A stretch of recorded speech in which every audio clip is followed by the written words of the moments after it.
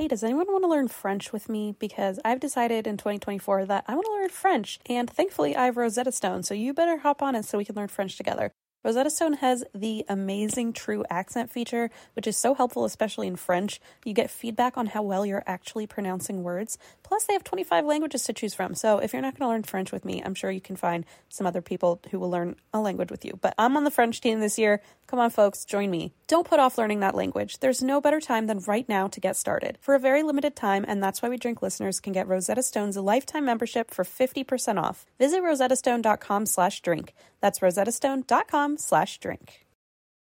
Are you the type of person who loves to treat yourself? You know, sometimes you just want to buy yourself a coffee, a fancy coffee. Sometimes you want to get a little extra legroom on the plane, you know what I mean? So if you ever treat yourself to the top options, other places like that, then why are we settling when we're finding a doctor? I know it's easy to fall into that rut, but your health is so important. Enter ZocDoc. ZocDoc is a place where you can find and book tens of thousands of top-tier doctors, all with verified patient reviews. ZocDoc is a free app and website where you can search and compare highly rated in-network doctors near you and instantly book appointments with them online. There's no more waiting awkwardly on hold with a receptionist. You know we hate that. And these doctors all have verified reviews from actual real patients. You can filter specifically for ones who take your insurance, which is so helpful. You can see who's located near you and who's available and who can treat basically any condition you're searching for. Plus, a typical wait time to see a doctor booked on ZocDoc is between just 24 to 72 hours. That's it. You can even score same-day appointments. When I moved to LA years ago, I discovered ZocDoc because I was so tired of having to call all these different offices and wait. It took hours sometimes to figure out which doctor in town could help me and which one took my insurance, but not anymore with ZocDoc. I was able to find everything from a psychiatrist to a GI doctor, and I did that all through ZocDoc, and the app has only gotten better over time. I still use it. I still love it. I always recommend it to people, whether you have phone anxiety like me or not. It couldn't get easier to find a doctor with ZocDoc. Go to ZocDoc.com/drink and download the ZocDoc app for free. Then find and book a top-rated doctor today. That's ZocDoc.com/drink. ZocDoc.com/drink.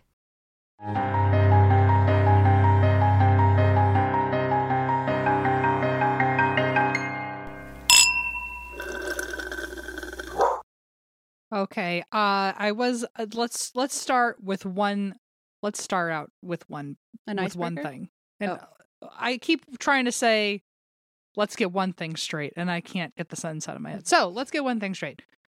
Christine's looking real hot today. Whoa, but that's not what I expected you to say. Thank you. I took a shower for the first time in 6 days, so that's where I'm at. Also, your lipstick color is slamming. Thank you. I picked up the wrong one, and it's incredibly dark. So, I'm just like vibing. It's feeling vampiric. Yeah, it's the one I wear on stage usually because it's like so intense. But, I figured why not just show up at my best for you today with clean hair and makeup on. Well, then let's get a second thing straight. Apparently, Christine's insides are not good. I don't understand. I've done something that here's what I'll say. I've really done it this time. Okay. Well, this time. Okay. I've really done it this time. I punctured my eardrum. That was a bad time to take a drink. Wait. Did you put more lemons in it or something? No. What did you do? What happened? I did the biggest, gravest sin that Blaze could ever begged me not to do. And I swore, upon marrying him, our vows were basically just don't put a fucking Q-tip in your ear. And I said, sure, I'll never do that. And I lied. And so I don't know. I must have done it with a Q-tip. You didn't even feel it happen. Well, I'm sure I just poked it one too many times. I don't know, but it was feeling weird, and I was uncomfy, and okay, here's the thing I did. Oh my God, I bought something off TikTok. Just gotta know. And it's one of those cameras that you stick in your ear. Okay, that sounds right up your alley. And I was so scared to tell Blaze. But then one day I was looking in my ear and I went, that looks like a hole in my eardrum. And so then I said, Blaze, I need you to look. And he says, let me get my otoscope. And I said, I bought one off TikTok. And he said, okay, as long as you're not putting Q-tips in your ear, that's fine. And I went, well, I've done both of those things. And he said, okay, sit down. I have a photo. Actually, maybe he'll let me post it. I don't know. It's a photo. He said, okay, come upstairs. Like, Leon was in bed. So he's like, come upstairs and I'll take a look at it. I walk upstairs to his office, or like, I don't know, his room. And he has like his like weight bench out. Mm-hmm. And he has a headlamp on, and he's like holding an otoscope. Oh and my he's God. Like, take a seat. Take a seat. No. He has a towel. He like puts it on. He looks at my ear and he's like, damn, like there is so much earwax in there. And I was like, I know, but I keep using a Q-tip to try to get it out. He goes, Christine, that's what I've been trying to tell you. Q-tips like compact the earwax in. You're not getting it out. And I was like, shit. So then he looks in it and I said, I don't know. It looked funny, like something was wrong with this one. And he goes, babe, your eardrum's perforated. And I went, oh my God. Oh my God. And so anyway, I like to think he says that to his patients too. He starts with babe every time. I know. And babe, he said, don't your worry. eardrum's perforated. I used to do this all the time in the ER. And I went, well, why would you have to do this in an ER? And he's like, Christine, 99% of the things I did in the ER were not emergencies. And I was like, okay, fair. So he looked at it and he said, you need to go see an ENT just in case and like keep an eye on this. So he made me buy like waterproof earplugs for the shower, and basically it's supposed to heal on its own. I have to be really careful to not get infected, which, you know, me pouring lemon and juice into things, like that's a really big ask. And so he said go. So I made an appointment with an ENT. They had an opening next week in a few days, and basically if it doesn't heal within, I think, like a month, they have to do surgery. Oh my God. So fuck my life. I mean, I'm hoping it's just going to heal. It's definitely still very much perforated. Because the thing I bought on TikTok, you can take pictures. Mm-hmm. So I took a bunch of pictures of my eardrum being perforated. It sounds like you diagnosed yourself. It sounds like it was what I did. Actually useful. That's exactly what I did. And I didn't need a license. I just needed $14.99 and a TikTok account. And, you know, it's the sketchiest thing ever. But it was the only thing I've ever bought on TikTok. And I'll say it was worth it. So that's where I'm at. Everything hurts. My head just hurts. It feels like somebody like poked a hole in my brain, because I guess they kind of did. And it by as someone, I mean me, myself, and I. Right. Yeah. So wait, does it feel like it's perforated? Like when, I guess, like, does it feel any different than like a normal headache? Like, what's the? It's really weird, because I thought like, oh, because Blaze said, oh, you'll know. Like he always said, you'll know if you've perforated your eardrum. Clearly, I didn't. But apparently, it hurts like right at the start. Like when you first do it, it's like, motherfucker, it hurts. Okay, and I'm like, oh, I probably had those moments with a Q-tip. That must be what happened. And then it just feels, I don't know, it feels just like I have an earache, sort of. Okay. But I feel like now that I'm aware of it, I'm like constantly thinking about it. So I just feel like I have just kind of a low grade headache all the time. But I kind of always do anyway. So it's like, well, it's just everyday life.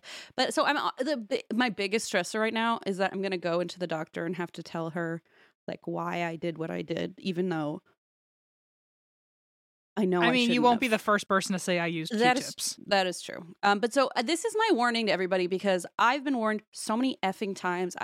I've known. I warn other people all the time. I'm like, don't put a Q-tip. But I thought, well, but I know how to do it the right way. Okay. I'm like, I'm really careful. Please be fucking careful, because those things like literally just pop your fucking eardrum open, and then you might have to get surgery. So be careful, please. You know, you could go to the doctor, get your earwax flush out. It's easy, it doesn't hurt, and it's way more effective. And I'm doing that from now on. So, I've made a big mistake. How are you, Em? I'm fine. I have anxiety today, and I don't know if it's for anything in particular. By the way, we have our tour coming back, so this is my reminder at the beginning of the show that please go get tickets for our shows. A lot of shows have already sold out, so if you want your last shot at seeing On the Rocks before we go on another tour. It's a little sad, isn't it? It's sad because I think Here for the Booze literally lasted us like 3 years. That's why it feels weird to me. So this feels like a blink. Like, it feels which like, wait a funny second, because we're done already? But we've been doing it for over a year, or I guess almost a year. Yeah, we still missed a whole tour season with it. So so we should have been done with it by now. So we're still dragging shit out. I know. We can't stop ourselves. No. So anyway, I don't know if it's because of the tour or just Christmas in general anxiety. Because I have a lot to do before I leave, and I leave relatively soon, and so I'm just thinking about like laundry and packing, and not only that, but I'm not coming back until after our first leg of the tour, so I have to pack all of our tour stuff, and so I'm like, I just want to make sure I don't forget anything. Our script, I got to make sure I pack our fucking script. For fuck's sake. So it's just like a lot of little things that and then around the house, like I want to like clean and stuff before I'm gone for a month, and it's just it's just a lot. So it's just a lot. Anyway, I feel a little anxiety. I also just took my anti-anxiety medication, so hopefully it simmers down in a little bit. What propranolol? No, a Paxil. I don't know if it's working. Oh, but it's a theory with my passing out. They are thinking that because I mean, I'm sure I needed anti-anxiety medication and I just wasn't taking it.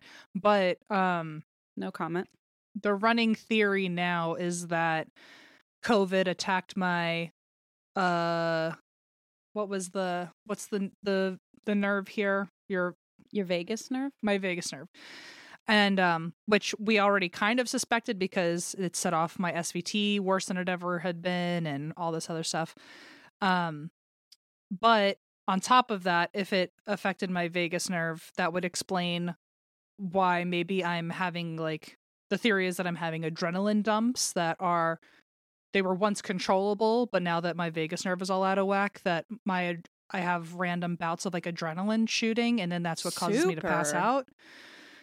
Yeah, so they're thinking if they put me adrenaline supposed to make you like run from a bear? Like, why is it making you pass out? That seems like not helpful. No, I think it's because it's supposed to direct it to the right spots, and it's not being directed to the right spots or something. Right. Okay, that does make sense. I think that's so this is the new working theory that my doctors are doing, where they're putting me on anti-anxiety medication to keep down the adrenaline dumps, so that way maybe I won't pass out. I don't know. I mean, it sounds like a good plan. Hell if I know. I'm only an ear specialist at this point, but I can see what TikTok says. So anyway, or you can go to Blaze's weight bench and take a seat with his like cave mining headlamp. Yeah. You need to like see the photo. I'm gonna send it to you guys actually while we're talking, because I was laughing so hard. I don't think he even knew I took a photo. So anyway, if you come before we post it, if you come to one of our shows and I pass out, I would like all of you to sign a statement from my doctor that it's not working, and so we have to try another course of action. Well, I think it's gonna be great. Do I sound convincing? Mm-mm. We'll see. No, not at all. Okay. Well, we're gonna nail it. Okay, we're gonna nail it. We're all our health. Oh, I forgot. Also, Gio ate a bunch of chocolate and then vomited all night, so I haven't slept either. I just feel like the world is it's a mess. That's all. Well, I don't know what to tell you, Christine. I feel like my whole body just feels like a big ball of yarn, and every little string is a different like overwhelm. You know what I mean? Yeah. Of course. Mercury's in retrograde right now, I think. So that would explain some of it. Actually Mercury is retrograde. I'm just saying before we get corrected. Mercury is retrograde? Yep. It's not in retrograde. It's just retrograde. Oh. Fun fact. Okay. What about all the times that we've said it's in retrograde? Well, we were incorrect, unfortunately, but that's okay. Oh, is this something you just learned? Because you're saying it like you've known it for a decade. No, I've known it for a while, but I just figure it never came up again. So I was like, well, now it came up. So here it is. All right. Well, tell everyone on Etsy who has shirts, that say. Oh, I know. Yeah. So, okay. Including me, I think. I think I literally saw a design on there that says, anyway. Well, what do you drink this week, Christine? I mean, I'll be honest with you. I hope it doesn't become relevant, but I did take half of a Delta 8 gummy because my head is just like pounding. So I was like, okay, I'm gonna take like one of my little like daytime gummies. So I hope I don't act really cuckoo bananas. I shouldn't. I only took half of one. But I'm just drinking water with it. What's your pain level right now out of 10? Only like a 4. I don't know. Okay. 4? 3?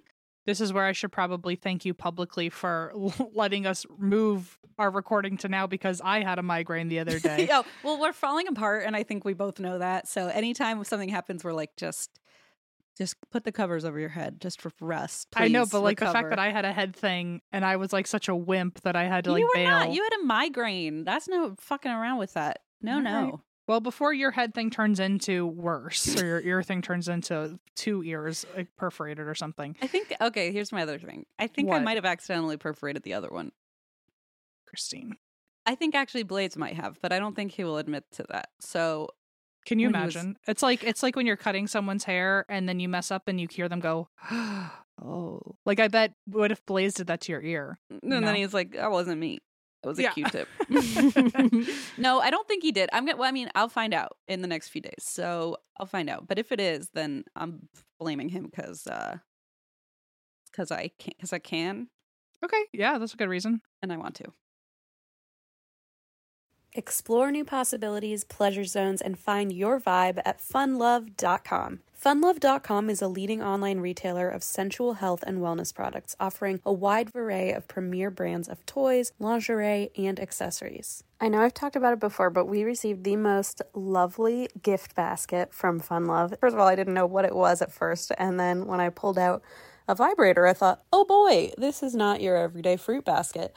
There was everything, I'm telling you, from sexy perfumes to toys to vibrators to lube. I mean, I gotta say, it's like a one-stop shop, okay? If you go to funlove.com and you're looking for maybe a romantic evening, either with a loved one or with yourself, they've got what you're looking for, I can promise you. So what are you waiting for? Explore, discover, indulge, and make love fun by visiting funlove.com. And if you live in Arizona or Colorado, check out one of their 18 store locations. Hey, maybe I'll stop by when I'm in town. And for a limited time, you can save 30% off your first order when you use the code DRINK at funlove.com. Head to funlove.com today and use code DRINK at checkout to save 30% off your first order. Visit funlove.com today.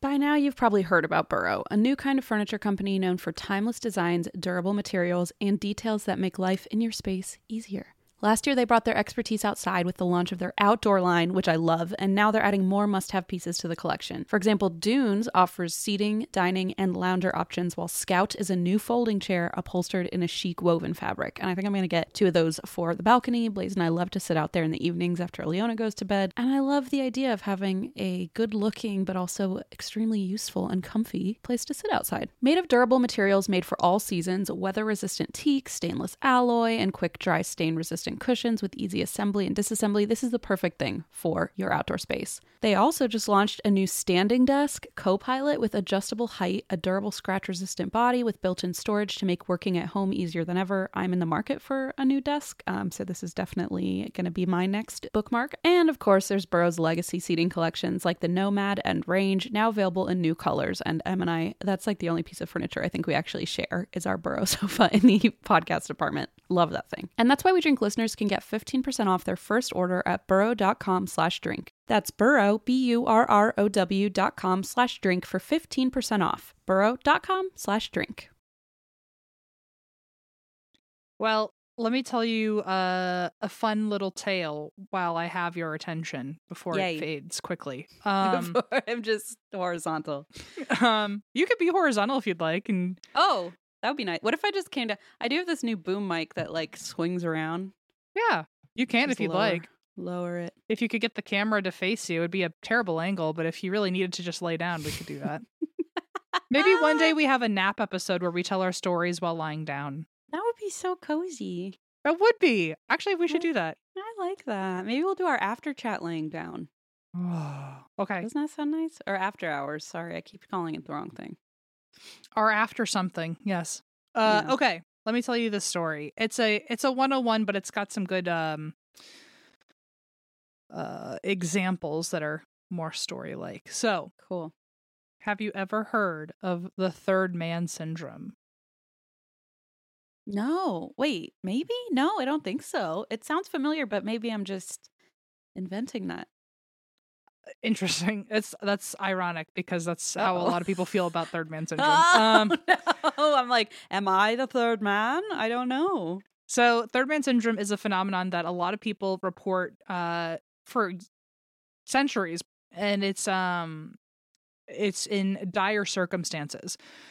So I would like to test out the third man syndrome when I'm on stage next time, since that is a dire circumstance for me every night. But during traumatic experiences, much more traumatic than like being on a stage, this is when some people remember an unknown person helping them through the ordeal until they got to safety. Of course, I love these kind of stories. So once the person is removed from the situation, they discover that nobody was ever with them. So it's like, was it a hallucination? Was it a guardian angel? It's like, what glowing man with a halo? Yeah. He was right there driving a truck. Jesus? No. So it all starts, or the name at least starts, in the early 1900s. Have you ever heard of a man named Ernest Shackleton? Yes, I sure have. He's an explorer. Yes. Did you also have to read that book in middle school? I have no idea. What book? Oh, how do you know who he is? Didn't he go to Antarctica? Yeah, but how did you learn about him? I don't know. I just know it in my head. Maybe he's the third man. I don't know. Oh. I don't know where. I actually have no idea. That's wild. Isn't it funny? Like sometimes you just have a random bit of trivia and you're like, how that entered my world, yeah. I'll never know. And it feels good because usually if I am at trivia and I say, I know this one, my brother and all his friends are like, yeah, we all know this one. And I'm like, well, shit. You all know who are. Congratulations. You're the Zandy Schiefer of this show, because special. I definitely don't know as much trivia as you do. Well, wait, what was the book? Maybe I did read the book, and that's how I know. I don't remember the book. I don't remember what the book was called. It was sounds boring. That's why I didn't read it. I probably didn't read school. That's my guess. No, let me Ernest Shackleton book. Ugh. It was called. No, I don't know what it was called. Are you talking about Ernest Hemingway? No. It was it is Ernest Shackleton, but there was a book that I had to read, and it looks like there's a bunch of different books. I don't know which one is the one that I had to read, but in 6th or 7th grade, I had to read a book about Ernest Shackleton, which is how I know about him. Got it. And by the way, that the irony is like I don't even know what the book was fucking called. I'm pretty sure I cheated. I had to have, because I'm also pretty sure about that. I wrote a based paper. On your own stories. We all had to write a paper about this Ernest Shackleton book, and I like this teacher. By the way, I like to. Her and one other teacher in my school, I'll call them Mr. Feeney because they were my teacher from like 6th grade until the day I graduated. Her and I did not like each other. We never did. At least that's my memory, if she would like to weigh in. But we did not like each other. I hope not, because that would really scare me if our teacher started weighing in. I can't handle that. You know, as I get older, I still follow her on Facebook. And as I become like an adult, I'm like, oh, I kind of dig you. But as a kid, I did not. I know. I totally get that. And I think it's probably too late to forge those relationships now, you know? Yeah. Well, I wrote a paper. We all had to write a paper. And I was the only one who got a 100% on the paper. And even the teacher, she stopped the class to announce it because it was so unheard of that I would do that well on a paper. What the fuck? And I looked apparently shocked because she saw my face when she said, the only person to get 100% is M. Schultz. And then I apparently made a face because then she looked at me and went, I know. In front of the whole class. Was like, I didn't see it coming either. So So how did that happen? I don't know. I must have cheated. I can't imagine that I just got 100 out of nowhere. I don't know. I don't even remember writing it. I don't remember reading the book. I don't remember printing it. I remember printing it. I remember seeing a 100 on it and being like, this can't be right. Like, it was like, did your mom say anything? No, I wouldn't. Wow. I just kind of tucked it away. It was, anyway, that's how I know about Ernest Shackleton. I'm so intrigued. Okay. I don't have that paper anymore to even begin to tell you how I wrote it. I bet she does. I bet she remembers at least a little bit, and that's it. Ernest Shackleton. This was in 1907.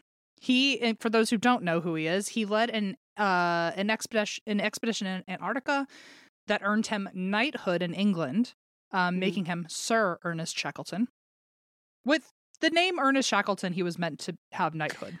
He needed a title. Yeah. You know? Yeah. A few years later, his most famous expedition was where he and his crew attempted a 1,700-mile transcontinental journey to completely cross Antarctica, but their ship became entrapped in ice. This is what the book was about. Their ship became entrapped in ice, and they were trapped there for 9 months as the ice slowly crushed their ship. Okay, well, maybe you did read that book. Like, maybe that was the only one you read, because you were like, this is actually kind of interesting. Maybe, yeah. So they're trapped. Their ice is slowly crushing their ship, and eventually the ice fully squeezed the hull apart, and they had to abandon the ship. And they had limited provisions and were still surrounded by ice, so they had to set up camp on drifting sheets of ice. Oh, God. They lived on these sheets of ice until the ice finally broke apart for them to navigate their smaller boats to an uninhabited island. And then Ernest led several crew members on a 16-day, 800-mile journey in a lifeboat to a whaling station to seek help. But once they got there, they then had to hike for 36 straight hours to the other side of the island for help. Like, it's like... This is nightmare. Truly, like can you imagine being told, oh, it's going to be 1,700 miles, and then it's like, just kidding, we're actually trapped here for almost a year, and then it's just kidding, now we have to live on sheets of ice. Oh, just kidding, then we have to do another 800 miles. Just kidding, now we have to hike for 36 hours. And by the way, what? You're always wet and you're always cold the whole time. Oh, can you imagine? Every second you're cold and wet. How many of them must have lost toes? Like, I wet, mean, cold toes. And then you hike 36 hours with no toes. Forget it. Oh, I can't even hike on a 70-degree day on a flat road. Like, I in Los can't Angeles. imagine. For 15 minutes, I'm exhausted. I'm like, can we go back yet? Like, are we at the whaling station yet? And we're at fucking... What's that place called? I don't even remember the name of the hike. What's the hike in LA? Where the observatory is? The Griffith Park? Griffith Park, yeah.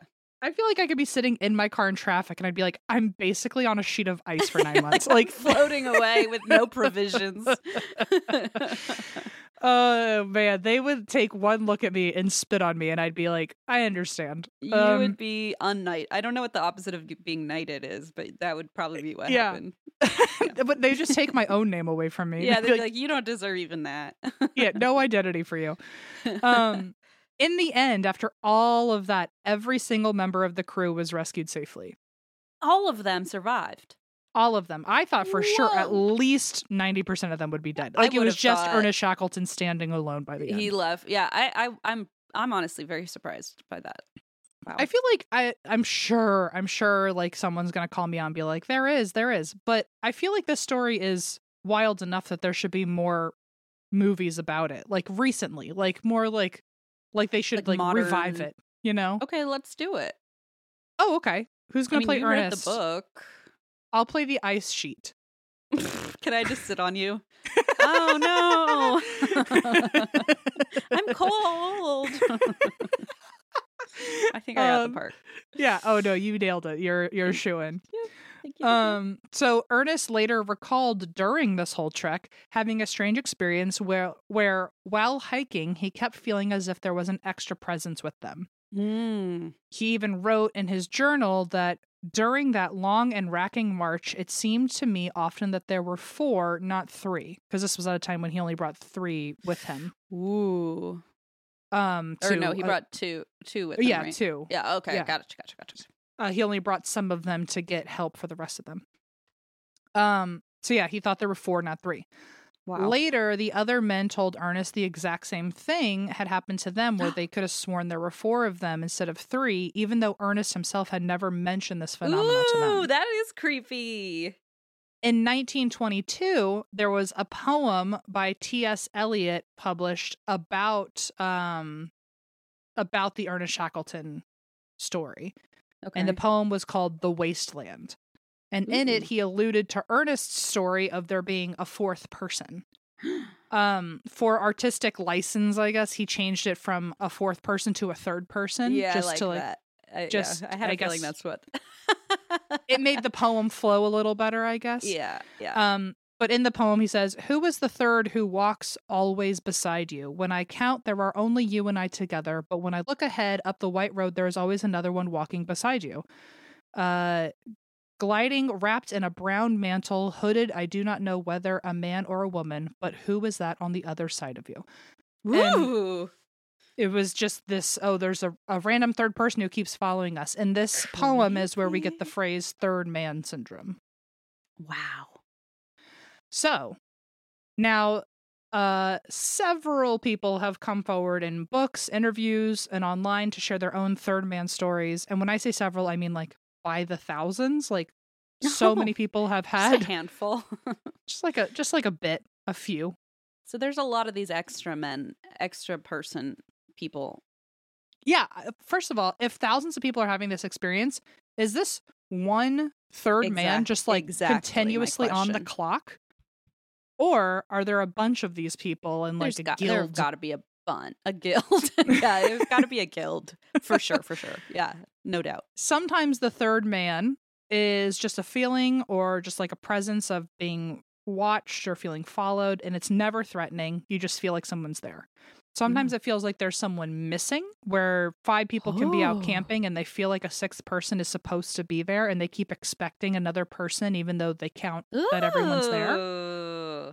Some people have actually taken that so far that, let's say they have like 5 people coming over, and they'll make intentionally a 6th plate, assuming that someone else is coming, and then they'll realize that it wasn't necessary to make that extra plate. I mean, I've done that, but it's because I don't know how to count very well. But I can see why that would be very alarming if you were like, wait a minute, I got this wrong. I'd be like, is the third man actually my second dinner? Is that what's I was gonna say I could sit in both if you have extra, Yeah. That's not a problem. I'm my own third man today. That's exactly right. I'm my own third woman today. You know what I mean? Capital W. Some people experiencing this have actually had visions, and they have felt like someone was actually with them. In 1933, there was a guy named Frank Smith who was attempting to summit Mount Everest.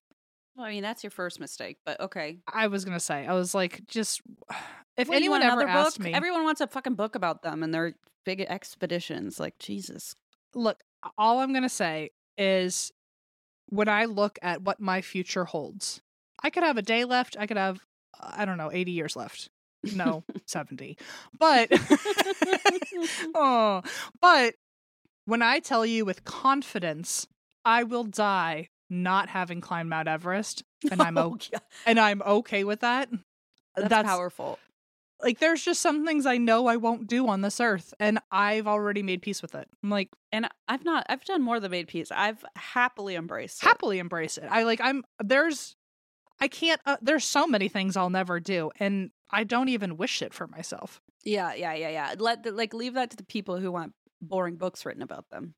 I don't think I'll climb any mountain. Like, even if it's an easy one, I don't even have to use my hands. Like, I just don't want to do it. Unless we're stranded on an ice cap and you need to find a whaling community, then maybe. But otherwise, I don't see why you would ever have to do that. I'm also pretty positive that in life I will never be on a sheet of ice. Like, I wouldn't put myself in a situation where I could be on a sheet of ice, you know? The only that part gets me nervous though, because I'm thinking, global warming, I don't know, all these polar bears getting trapped, like where California breaks off, becomes a sheet of ice. I don't know. It's all possible. I guess that's possible, but if it's survive or climb, like don't survive or climb Mount Everest, guess what I'm not doing. I'll see you on the other side. Yeah. Get your Ouija board out. Not the mountain. The other side of this life, not the mountain. Yeah. Exactly. Get your ovulus. I'll say hi over there. Your husk is waiting. Okay. So in 1933, Frank Smith decides he's going to climb Mount Everest, and he's attempting the summit. He only falls short by 1,000 feet. At this point, honestly, like, I would be so pissed. I'd be like, not only did I not climb it, I was 1,000 feet. I was 1,000 feet away. Just give it to him. Come on. Honestly, there has to at least be like a red ribbon that they get instead of a blue ribbon. Although, I mean, I feel like getting a runner-up on that kind of thing would be like much more hurtful to them. Like that. You would at suck. least need like, I don't know, a trophy, a pat on the back, like participation something. award. Let someone cut a ribbon at the opening of a festival. Oh, with the big scissors. Yeah, that's good. I think that's good. That's like important. Maybe not a key to the city, but like a key to a neighborhood in the city. A key to a suburb. See, that's not that bad. Let's do it. He falls short by 1,000 feet after the climb goes totally wrong. Also, falls short. You're saying he falls short of the goal, not like he falls 1,000 feet, right? Like, I know that that's not what you're saying. I'm just triple confirming. Yes, I understand. No, I see where the confusion could be. No, he just fell short. It's just like I get a little spike every time you say he falls, and I'm like, oh, okay, he falls short. Got it. I gotta check my vagus nerve. Am I also spiking? Your adrenaline. No, he really just doesn't make it by 1,000 feet. He was separated from his party, and he even remembers, like, while being stuck and not knowing where to go, he got out a piece of food and he broke it in half to hand it to somebody, knowing that he was alone. But he just felt like somebody else near him needed to eat too. Whoa! So the third man's hungry, right? Well, like what? Now I'm glad that someone did leave extra plates of food out for him. That's exactly right. It makes sense. In his diary, Frank wrote, "All the time that I was climbing alone, I had a strong feeling that I was accompanied by a second person. The feeling was so strong that it completely eliminated all loneliness I might otherwise have felt." So the whole point so far of the third man is like he just makes you feel safe when like there's really very limited reason to feel safe. If you're 1,000 feet from the top of Mount Everest and you're alone, I wouldn't feel safe. Certainly not. It just reminds me of Jesus the footsteps, and he's walking. Why doesn't he pick you up at that point? Yeah. It's just 1,000 more feet. Yeah. Couldn't a miracle happen up there? No one would notice. It's literally Everest. Sometimes I carried you up Mount Everest. Yeah. Yeah. Come on. Step it up. He even felt like he was tethered to this companion by a rope and felt safe as if someone would catch him if he slipped. He truly believed that the rope would secure him because someone was watching out for him. Whoa. Frank knew this wasn't true, but he couldn't overcome the feeling, and it comforted him through the event. And when he finally was within sight of a camp and safety, he said that feeling of a companionship totally snapped away from him, and he suddenly felt alone for the first time. What the hell? That is creepy. The experience aligns with the way third man syndrome often is referred to as a supportive presence that helps a person through. And like in Frank's story, once real help arrived, the person realizes that the third man is nowhere to be seen and they've been alone the whole time. Ooh. In 1916, a guy named Harry Stoker, who was the cousin of the Dracula author Bram Stoker, he escaped as a prisoner of war with 2 companions, and the 3 of them navigated hundreds of miles through the mountains without supplies. They only traveled at night and hid during the day to make sure they were never seen. And one night, in treacherous conditions, a 4th man appeared and started walking with them as if he'd been there the whole time. It didn't even occur to them that he could be a bad guy or he would be chasing after them. They were never afraid of the sudden extra man. When they would stop at night, this man would stand just far away enough, but you could see him in the dark, just out of sight. And when they started moving, he would get back in line and follow behind them just to watch them. What? And when morning came, that people they're all seeing, they're all feeling it. Like if it were one person, I'd be like, oh, it's seeing it. I mean, this time they're seeing it. Seeing it, yeah. What the hell? When morning came, the extra man was gone, and his presence had only given comfort for them to make it through the night, and it was a particularly rough night on their journey. But yeah, all of them said that they could see him in the distance. He never got too close, but they never felt threatened. That is so weird. And so that's just a sign that the third man can also be an active participant. Right, it's not just a presence hanging around. The most famous case of the third man syndrome was on 9/11. And there was a guy named Ron DiFrancesco, and he was leaving work from the South Tower's 84th floor just when the plane hit. And it hit right below him, and the wing of the plane cut through his floor. Jesus. The floors below him were on fire. He tried going down the stairs, but it was impossible because of the smoke and the flames. So he tried to run up the stairs thinking he might find a different exit, but that was also impossible. He could not see anything. He could barely breathe. He truly just gave up. He just laid down in the stairwell and just accepted defeat. And then he heard of someone say to him, "You have to get up, you have to get up," and felt someone grab him, lift him up, and actually guide him through the open flames. Whoa. And he got down 70 flights of stairs through the smoke, and he couldn't see a single thing. He just followed this guy that was helping him. Oh my God. Got down 70 flights of stairs, and he was the last person to escape the tower before it collapsed. No. He was one of only 4 people in the South Tower above the 81st floor to escape, and he found out after the fact that nobody had helped him out. Oh my gosh. Oh my God. So now it's not just like, oh, you can see him, but there are instances where this third man is straight up saving you, fully saving your you. life. There are other Goose Cam. There are other people all over the internet who share their experiences. Reddit is a great place if you'd like to read some third man syndrome stories. One user named Bobbin for Bears Love it. Said that their father once fell off a cliff in a remote area and broke his back. And he was just stuck on this cliff, and it was this small town in Alaska. And he broke his back. While he was just laying there, thinking he was never going to get help. Oh my God. A young girl climbs down the cliff, finds him, and sits with him for hours. And she keeps petting his head, keeping him warm, telling him stories to distract him, and even takes her own coat off and puts it on him, so he remembers her coat on him. Eventually, someone spots him from the water and gets help, and when help came, he asks about the little girl who mysteriously went away, and they say, there was never anybody here, there was no girl here, this is a really small town, we know everybody in this community, there is no girl like that. And the coat, I assume, was gone. Coat was gone. What the fuck, dude? I love that she had to climb down the mountain, though. She's like, I can't just appear. I gotta make this look realistic. Let me climb down this mountain cliff real quick. She can't just like, I dream of Jeannie, just blink in. Yeah, exactly. Yeah.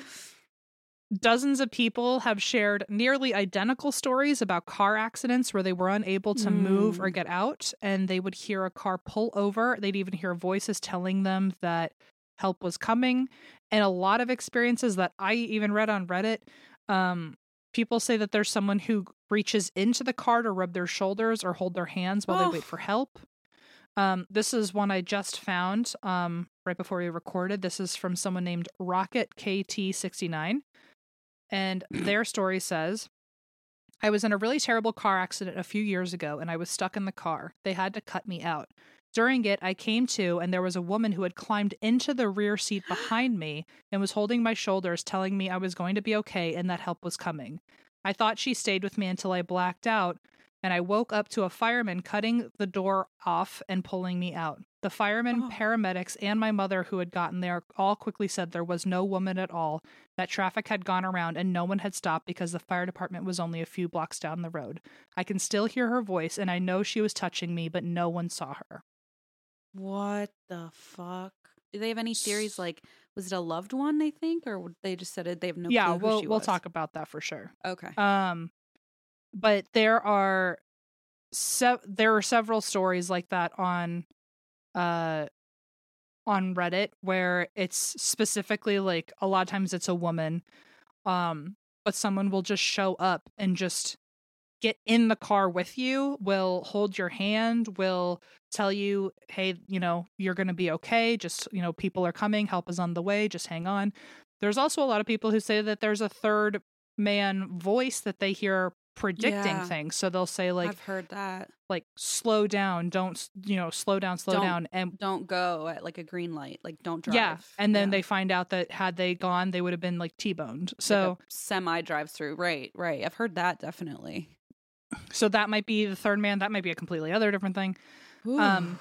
But yeah, so there's a lot of stories, especially about this one woman during car accidents where she will be there the entire time until you black out. And when you come to, no one has ever seen her. And they think a lot of the stories are her. I don't know if it's the same woman, but a lot of people say that either she just appears in your car, or they even like have the whole real life experience of like hearing a car pulling over, hearing her get out of the car door slamming, her walking over, and her and the car are just totally phantom. Wow. In other experiences, people have seen someone reach in and rub their shoulders or hold their hand. In one incident, or many, according to Reddit, a woman told the crash survivor that the car was on fire and they needed to get out. And the survivor was too injured and too weak, but the woman helped pull them out of the crash and move them to safety. And when they woke up, the woman was never there. He has no idea how he left the car, how he got out of it. Physically, how that could have happened. I've heard the stories like that about like ghosts. Well, actually, on Jim Harold's Campfire, I feel like I've heard a bunch of those where people will say, there was this truck, this huge white truck, and it pulled over like a semi, like an 18-wheeler, and this guy like helped pull me out, and then I was unconscious, and later they, emergency services said like there was no semi, like we would have seen a semi. Like I feel like that's another phenomenon, like the ghost trucker coming to help you. Yeah, so that might be under the umbrella of third man. But a lot of people have that very similar experience of like they have no idea how they got pulled out of wreckage that they shouldn't have survived, Yeah, wow. People have also seen a third person when being rescued from drowning. They say that they've seen and felt hands reach into the water and drag them out and bring them to shore. Wow. In one story, there was a hiker who was lost and had gone hypothermic. And they were about to lie down to go to sleep in the snow, which would have actually killed them. And in that moment, another hiker showed up and led them back to the trail where the rest of their group was. It gives me goosebumps that they're like dressed like they're supposed to be there, like they're another hiker. They're just a little girl on the path with a coat, like it's like they're like materializing as though they were like a real person just walking along, which is so creepy. I like to think they have like a costume room, like a wardrobe room. And they're like, oh, today I gotta go be a paramedic. Gotta bring my parka. Well, there are also stories I saw on Reddit of them dressed as firemen. And so then they're like, oh, who's the one that helped me? And then that guy's never been there, So, it is weird that they really fulfill the role. Yeah, it's like they're like committing to the bit. It's also like, I mean, how many times have we said that like maybe aliens show up as a form that's less scary for us? So maybe something we can understand. Yeah. It's something, that makes us feel safer in the moment. Comforting, sure. When that one hiker got lost and another hiker brought them back to their group, that lost hiker then told the group, hey, this guy rescued me. And that guy vanished and there were no tracks in the snow indicating there was ever a second person. Oh, God, this is creeping me out. One person said that when they were a kid, they were choking and they felt a hand grab them and drag them into another room where an adult could save them. Which I love that there are some ghosts who are like, I can't even save you, but get your ass in here. Like, I never learned a Heimlich. That wasn't part of my training. It's like, I can, like, I don't know, make a cabinet door open by itself, but I can't push that food out of your throat. I can like use the jaws of life to get you out of an upside down car, but I don't know how to do the Heimlich. I like to think that kid just kind of got yeeted into like a kitchen or something, and it was just just get in there. Chuck, come on. It's clear that the third man syndrome is a very real phenomenon since thousands of people have had this experience, but nobody knows who or what the third man is. Many people think that the third man can manifest as nothing more than a feeling.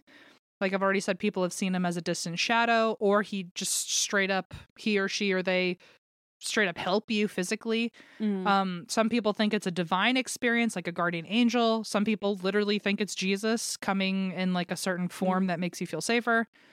People have believed that it's a deceased loved one who's looking out for them and has the ability to intervene in incredibly specific situations.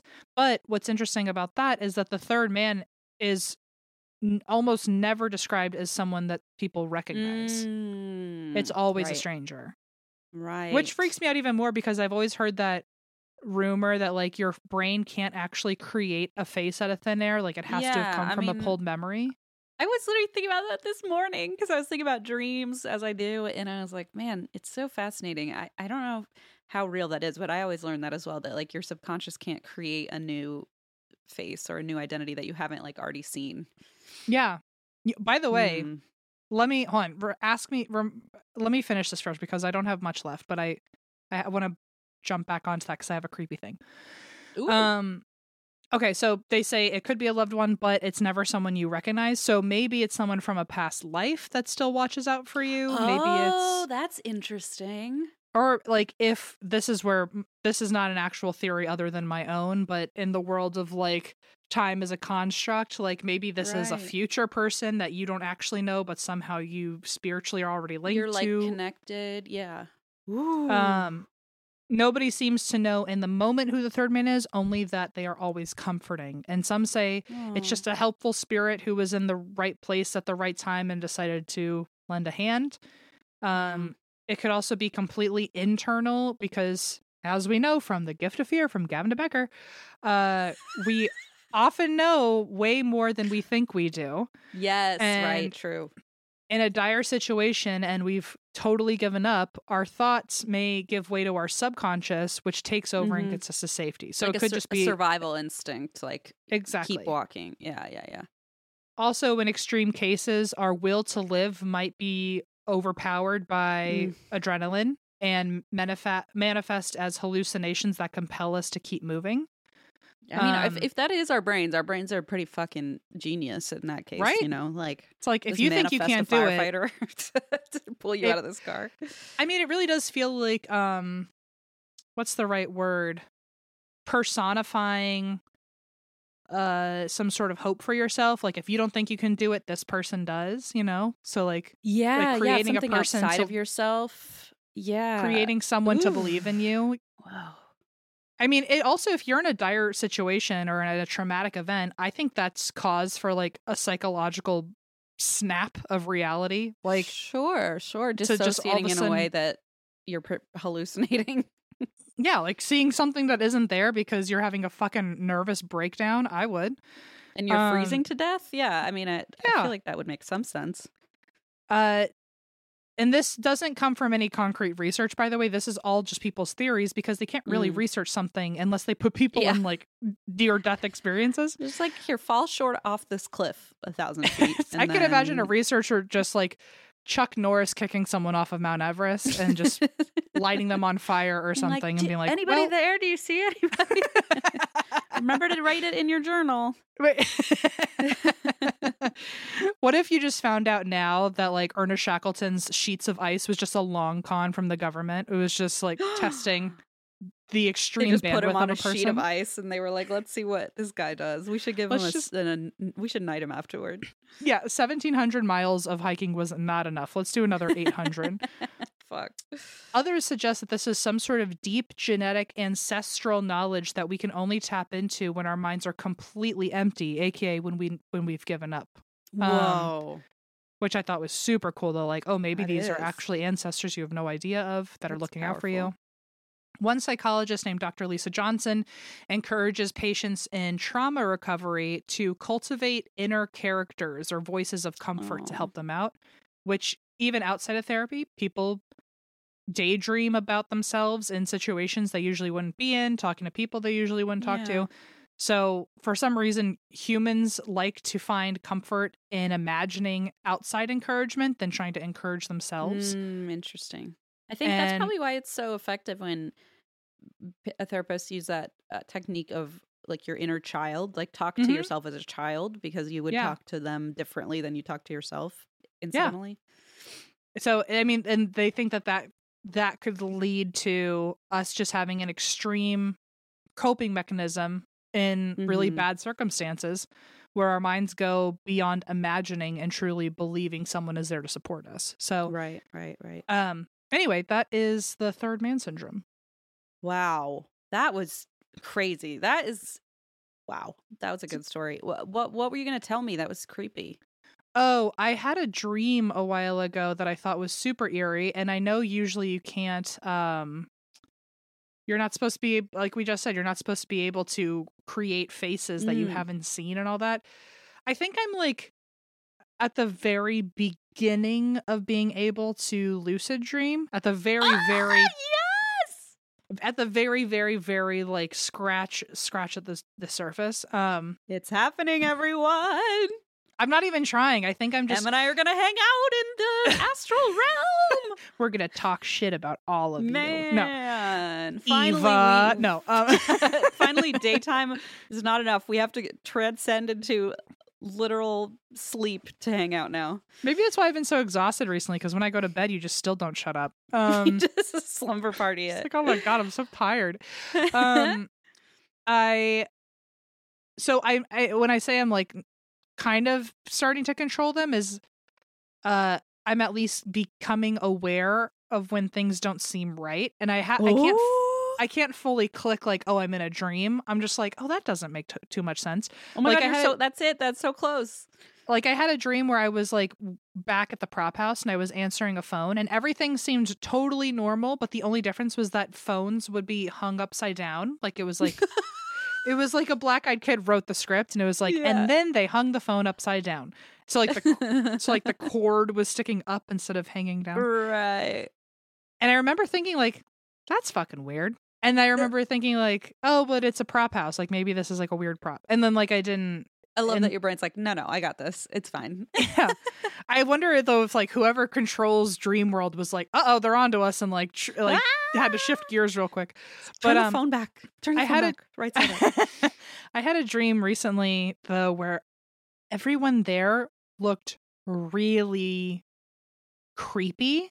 Like everyone's face looked like it was kind of melting off of them, and like wax people or something, and they all were staring at me and didn't have eyeballs. Ooh. And I remember, part of me must have known somewhere that it was a dream, but I didn't know at face value it was a dream. You didn't get fully conscious in it. Yeah, but I remember seeing it, and I remember looking at them and going, this is freaking me out. You have to shift into a more human form if you want me to interact with you. Ew, and then I like in my dream, like I blinked, and all of a sudden there were people standing in the exact same clothes, standing in the exact same position, all looking at me in the exact same way. Like they had completely morphed to be more palatable. They're like, is this any better? Yeah, but I said to them, I remember saying, like, I knew enough that in my head I said, you have to shift into a more human form if you want me to interact with you. And then I blink and they had shifted into people. Did you interact with them after that? I think so.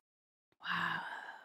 But it was weird that I at least was able to. First of all, that should have been my first clue, because I can't fucking confront any conflict in real life. But like when I'm looking, you were at just them, like, I have something to say. I was like, y'all have to fucking change your ugly ass faces. You look fucking creepy.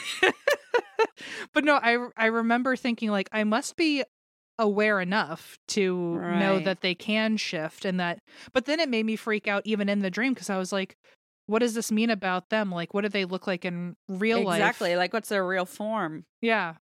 Ugh. Anyway, I wanted to bring that up earlier, and I totally forgot until we talked about dreams. So, okay, well, if you do want to lucid dream, if you write down your dreams, like handwrite them, it starts happening really often. Okay. Because you're like just aware that you're dreaming. So if you write down your dreams, like that should jumpstart all of it. Okay. Oh my God. That's crazy. You have to come over to my house if you lucid dream. I went to your apartment once, remember? Oh, right. Yes, I'll have to fly over there. Okay. My arms will be so tired. That's all I want to hear.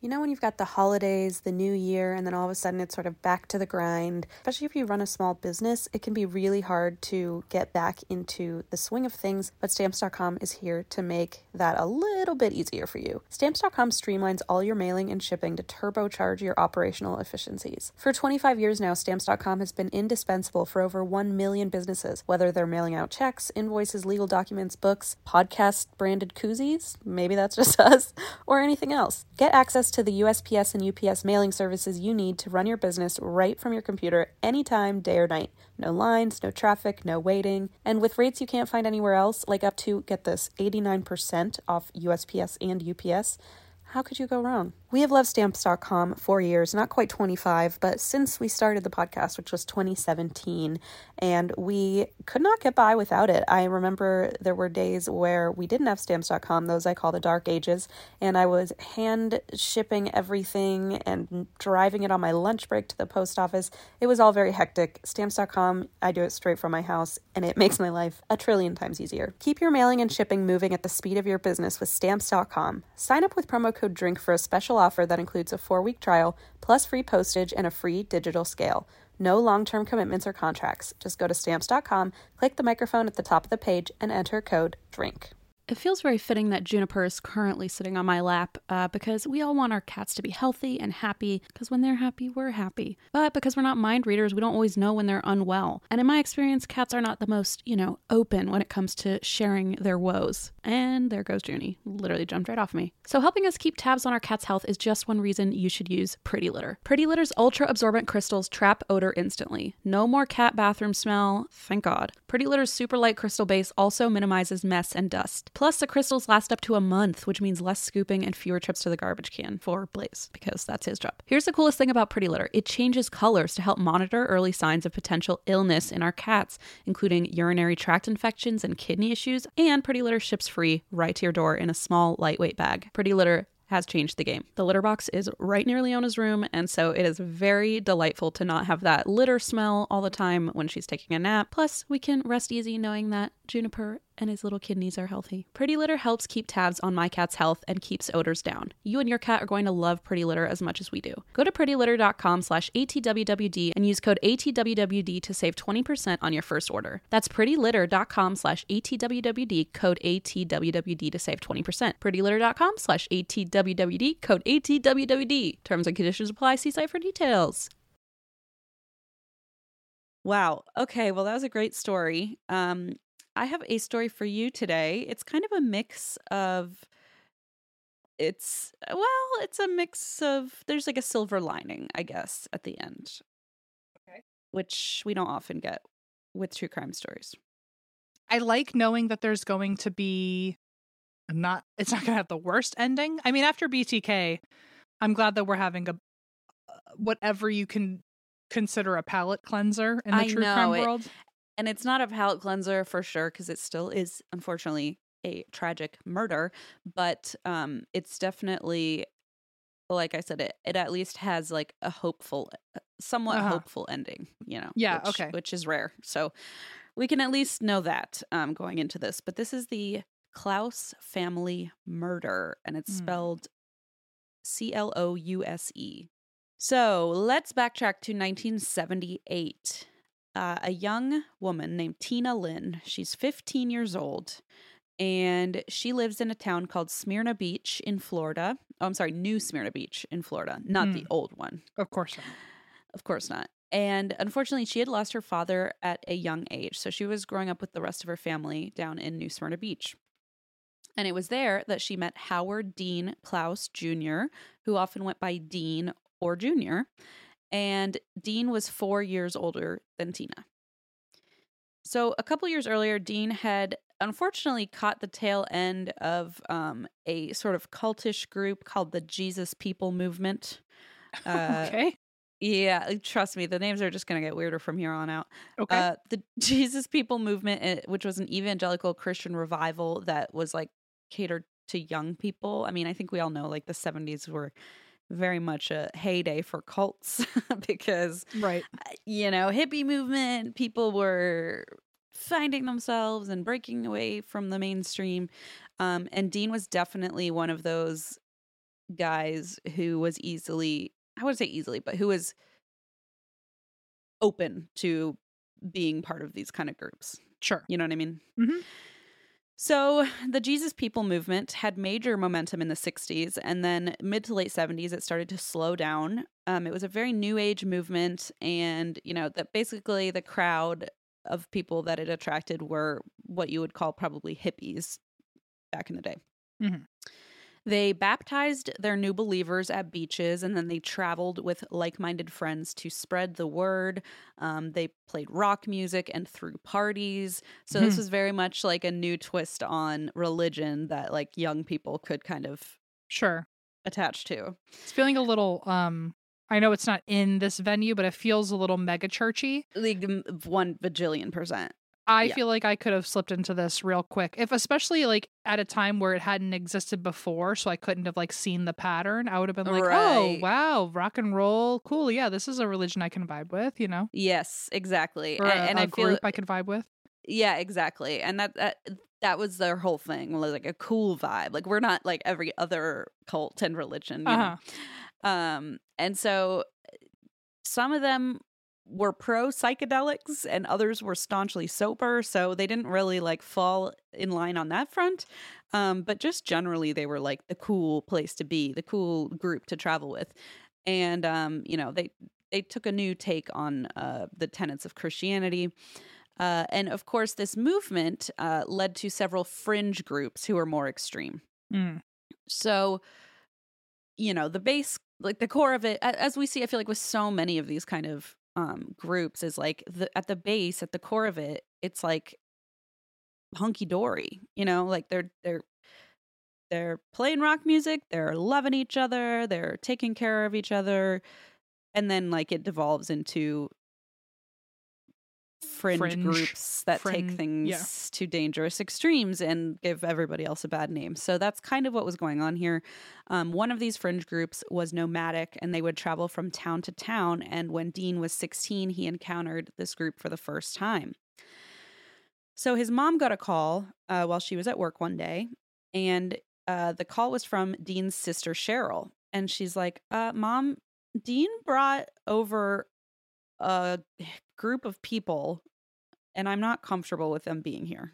Oh, like brought them to the house. And how many people do you know? Yes. So Dean's mom rushes home and there are 4 strangers in the house. Ooh. Yeah. It was a man, a woman, and 2 children. Oh my God. All 4 were barefoot and were dressed in white robes. It sounds like 4th man or 3rd man, but like it's his whole family he brought with him. Yeah. Yeah. They're like, today we were wearing our robes. It's bring your family to work day, and the 3rd man is on high alert. So these people are in her house. She rushes home and she's like, Dean, to her son, Dean, why did you bring these people over? And he says, oh, they're just staying over for one night. And she's like, oh, no, they're not. Yeah, like, there's a hotel down the road. They can go there. Literally, I'm still the boss of this house. So the members, who called each other brother and sister, sort of like nuns or monks or like, you know, people in a religious order, they had recently arrived in the area, and they were part of a fringe sect of the JPM movement, which many considered a cult. And so they had recently arrived in the area, and Dean's family had actually noticed them around town because they carried their bedrolls, they wore white robes, they didn't wear shoes. I mean, it's very... Yeah, they're not hiding. They're not discreet. Yeah, they don't blend in, okay? And apparently the reason they didn't wear shoes is that they didn't eat meat or use leather. I mean, maybe there was just leather shoes in the 70s. I don't know, but it seems... a little bit. I feel like you could have worn a slipper, you know, like, right? Like, I feel like there's a flip flop. If you can wear your robes, surely you can find a shoe. You could wear socks. I mean, you could wear socks. That's a great point. You could you could figure it out, you know.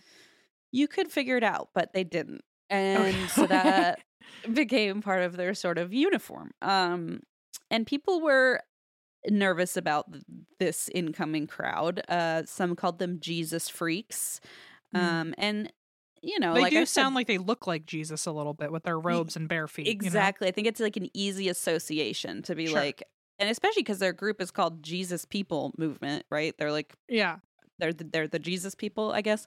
And I, you know, to be clear again, this fringe group that has kind of entered town and will potentially cause some problems. Not the original core group. So Dean's mom said, no. Dean, kick them out, please. They gotta go. They can go wherever they want, but they can't stay here. They got to take those bare feet and trot on down the road to the Motel 8. So she says, you got to get them out of here. But she does give them provisions. She gives them food. She says, like, you guys take care. I just don't feel comfortable. I have multiple children under this roof, and like, I don't want 4 strangers staying over. Yeah, 4 mouths to feed who I was not prepared for. No. And she did even feed them, but she said, like, you can't sleep here. I don't feel like I trust you enough to be around my children, which I think is totally fair, especially because she had 6 children under the roof. So, like, it was just not going to happen. Yeah. She gave them some food for the road, and Dean was pretty disappointed. He was so drawn to this movement. I guess the way they described him was he wasn't a rebellious kid. Like, he wasn't, like, fighting back against tradition or anything like that, but he was very free-spirited. And so when he found something that he, like, gravitated toward, he just wanted to go, you know? And so his mom explained it as he seemed like he was always looking for something in the world, in life. Like to belong or something? Yeah, maybe to belong. Like just looking, for maybe a group or for somebody, for some kind of acceptance, something. But she couldn't put her finger on what exactly it was. And she thought actually maybe he didn't really know what it was either, but it felt like he was always like seeking, I mean, I think we know people who are like that, who are kind of always exploring, always trying new things, meeting new people. And that's just kind of how his, how his lifestyle went. So he followed after. He kicks them out. He says, my mom's not letting you stay. He follows after them outside to talk to them a little more. And after this day, he begins spending more time with them outside the house. A few weeks later, the group, being nomadic, left town, and so did Dean. Unfortunately, he left in the middle of the night without a word to his family. It was unlike him to just run away from home. But still, they were like, man, we knew he was into that group. Like, they weren't surprised, I guess. They were just disappointed that he had, snuck out and run away. So Dean was a, polite, responsible kid, and even though he was 16, I guess like probably most 16-year-olds, he wanted independence. He wanted to feel like a grown-up. He wanted to make his own choices. He was mad that his mom didn't let him, like, bring these people over to the house. So he left in the middle of the night. Eventually, he called home to reassure his family that he was okay. He actually started calling pretty regularly to touch base. And then one day, a few months after he left, Dean just showed up on the front doorstep. Back at home, he was barefoot in white robes, and he simply just started back up his old life like nothing had ever happened. Okay. He basically said not a single word about his experience with that group. He just didn't talk about it. Shady. Yeah, right? Like, that can't be a good sign. I feel like, tell me about your time. And and if he went, it was fine, I'd go, what happened? What happened? I'd be like, okay, hold on. Let me make some tea. I think we need to have a long night of discussion. But I wonder, I feel like in the 70s too, or just, decades ago, it wasn't as, like, I feel like now if your child disappeared for like weeks at 16 and came home and like had clearly been traumatized or had something happen, like there are so many more ways nowadays, like therapy or just new TikTok, like literally parenting TikTok. Could probably there's a TikTok somewhere like how to talk to your child after they've vanished with a cult for a few weeks. I don't fucking know. But I feel like back then it was just like, okay, well, if he's not going to talk about it, he's not going to talk about it. So there was I went through a phase when I was a teenager where I just did not speak to my mother. I went like fucking cold shouldered her. It was like did not speak to her. It was I to this day can't explain it, but I'm sure there was some sort of like trauma I was going through with. There always is. Sure. There's something going on. And my mom got this book called talk so your kids will listen and listen so your kids will talk. And I remember being like, that just sent me over the edge. I'm certainly not talking to you now. Okay, I was going to say, if I ever laid eyes on that, I'd be like, well, I'm literally never speaking to you again. Like, I think I would just, would like cement it in my mind. I was like, you know what? Today I thought about talking to you, and then I saw that book on the table, and I went right back upstairs. That book, I'm with you. I would have been like, you have got to be fucking kidding me. How to talk so your kids will listen and listen so your kids will talk. And she got it for like, I think for both of us to read together. And I was like, for God's now sake. you want us to read together? A journal that you have to fill out together. Oh, I was Lord, like, this is the opposite of how to fix this. I gotta say, if I ever tried to cold shoulder my mom, I probably would have gotten it. Let's just say it wouldn't have lasted. It would not have lasted. It didn't. My mom at one point snapped, and it woke me out of whatever was going on. She just chucked the book at your head and was like, "Wow." No, she said some pretty horrible things to me. Oh, cool. Is that what the book said? Just fucking insult the shit out of them. Maybe when you said like, "I'm certainly not talking to you now," she's like, "Great, now I got to do the opposit of what the book says." She whatever the book did say, it didn't say to react the way my mom did. Oh no! But it worked. It was. I think I like. Her anger like snapped me out of it or something. I don't know what it was, and I don't know. Did you keep a journal or a diary back then? Okay, because I recently thought about, this is probably a conversation for another day. Off it's not. It's for right now. Oh, okay, but it's just you and me. My mom reminded me of this period of time when I was like 15 where I also didn't speak to her. And I had just gone through something quite traumatic that I didn't even remember until I went, because my mom was explaining this to me and I was like, that's weird. Why wouldn't I speak to you? Whatever.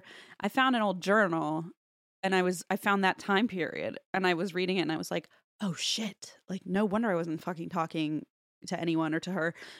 So I like was able to match the I was able to go back through my journal and be like, oh, I see what was going on here during this time. Now I can kind of connect the dots. Yeah, I don't know what mine was. To this day, I feel so bad in hindsight for my mom because it had to have been really, I mean, I don't even know what it would have felt like, but it was a long period of time. Like it was almost a year of me not talking to her. Oh my God. It was really bad. There must have been something about, you know, my parents were getting divorced. Maybe my dad was getting me to side with him, and you know, there must have been something. Or I was gonna say, I feel like that dynamic is already rife for, you know. Yeah, she deserves an explanation. I just don't have one. I have no idea. I must have just shut down. Maybe I just went like kind of catatonic. Yeah. Maybe I just fully dissociated. I have no idea what like psychological term there is to use. Did you feel like you were angry at her, or did you just feel like I don't want to speak to you anyone? I don't know. I still don't know. I mean, I would be angry that she was trying when I just didn't want anyone to talk to me. Maybe in hindsight, it was like I was just like really sensory overloaded and like I just like shut down and like shut down. I have no idea what caused it, but it happened. Sorry, Mom. Yeah. But we got there. We figured it out. I mean, hey, listen, she calls you at least 72 times a day, so it couldn't have lasted, you know? Maybe that nowadays I'm like, oh my God, stop. Maybe I need to. Maybe I should try that all over. You should. Wait, wouldn't it be funny if you mailed her that book? I just feel like that would be really funny. You're like, here, I found this. It Merry tells Christmas. you, call me once a fucking week and that's it. Stop calling. Her favorite thing to do is call me and complain about how her. I think I've said it before on here. Yeah, but like, yeah. Like she complains that so her not mom. self-aware. Yeah. Yeah. I love you, Mom. I know you're listening, but she'll hear this. I love you. She'll hear this. It'll go right over her head. Nothing will change. She'll call me to complain about how her mom will only call her during work hours. And then my mom will go, what are you doing? And I'll go, I'm working. And she'll go, great. Well, anyway, here's an hour-long conversation. I'm like, go away. What are you talking about? Anyway. Boy. Look, you know what? She wanted. I guess I owe it to her because I didn't talk to her for a whole year. So. This is like the interest has piled up. You know, it's to the interest point. Is exactly what it is. Yeah, it's all interest you're paying off now. Yeah. Anyway, so yeah, basically, Dean pulled an M and came home and said, in a white robe, and said, I'm not talking about this. So they said, I mean, okay, there's literally nothing we can do because I don't think the book about listening and talking to your kids had been published yet. So they just had to kind of move on and they pretended like it never happened. Unfortunately, a year passed and he left again to join the same group for another little stint. Like a retreat. It sounds like he's going on retreats. It sounds like he's going on retreats. But he's not. But I guess it depends on how you define retreat. But okay. They're just kind of roaming around with no shoes on, I guess. Sure. For all the things they're carrying, they couldn't find a way to carry some shoes. It's just wild to me. But anyway, so he left about a year later with the same group. And a few months after leaving, he called his mom from Columbus, Ohio, and said, "I want to come home." So she wired him money for a bus ticket, and when he got there, when he got home, he once again said, "I don't want to talk about it," and just left it at that. One day, Dean's younger sister, Donna Kay, brought home a friend from school. This friend was 12-year-old Tina Lynn. Mm-hmm. So Tina was actually hard of hearing as a young child, and so she struggled to keep up in school. And the way her sister described her is that she was basically had to become a fighter because she had to fight to keep up in school before she was ever diagnosed with, or her hard of hearing, was treated. So an organization actually covered the cost for her surgery to assist in her hearing, and she was able to attend a school for students with disabilities. And after several years, she was able to return to public schooling, and that's where she met Dean's younger sister, Donna Kay. So the girls became super tight BFFs, and Tina's parents were somewhat absent from her home, so she sort of like blended into her best friend's family. You know how that happens. So Tina and her brother Les actually ended up spending like holidays with the family. They sort of got like adopted under the same roof. Sure. And over the years, like some kind of a sitcom, Tina and Dean began dating. They fell in love. Lovely. She was 15 and he was 19. I don't know the rules back then. I don't know the rules in Florida now. I have no clue. But that's what happened. Okay. So Les and Tina, Tina and her brother Les, they became like family, like I said. And then Tina started dating Dean. And of course, now they're even more like family, right? Because she's literally dating one of them.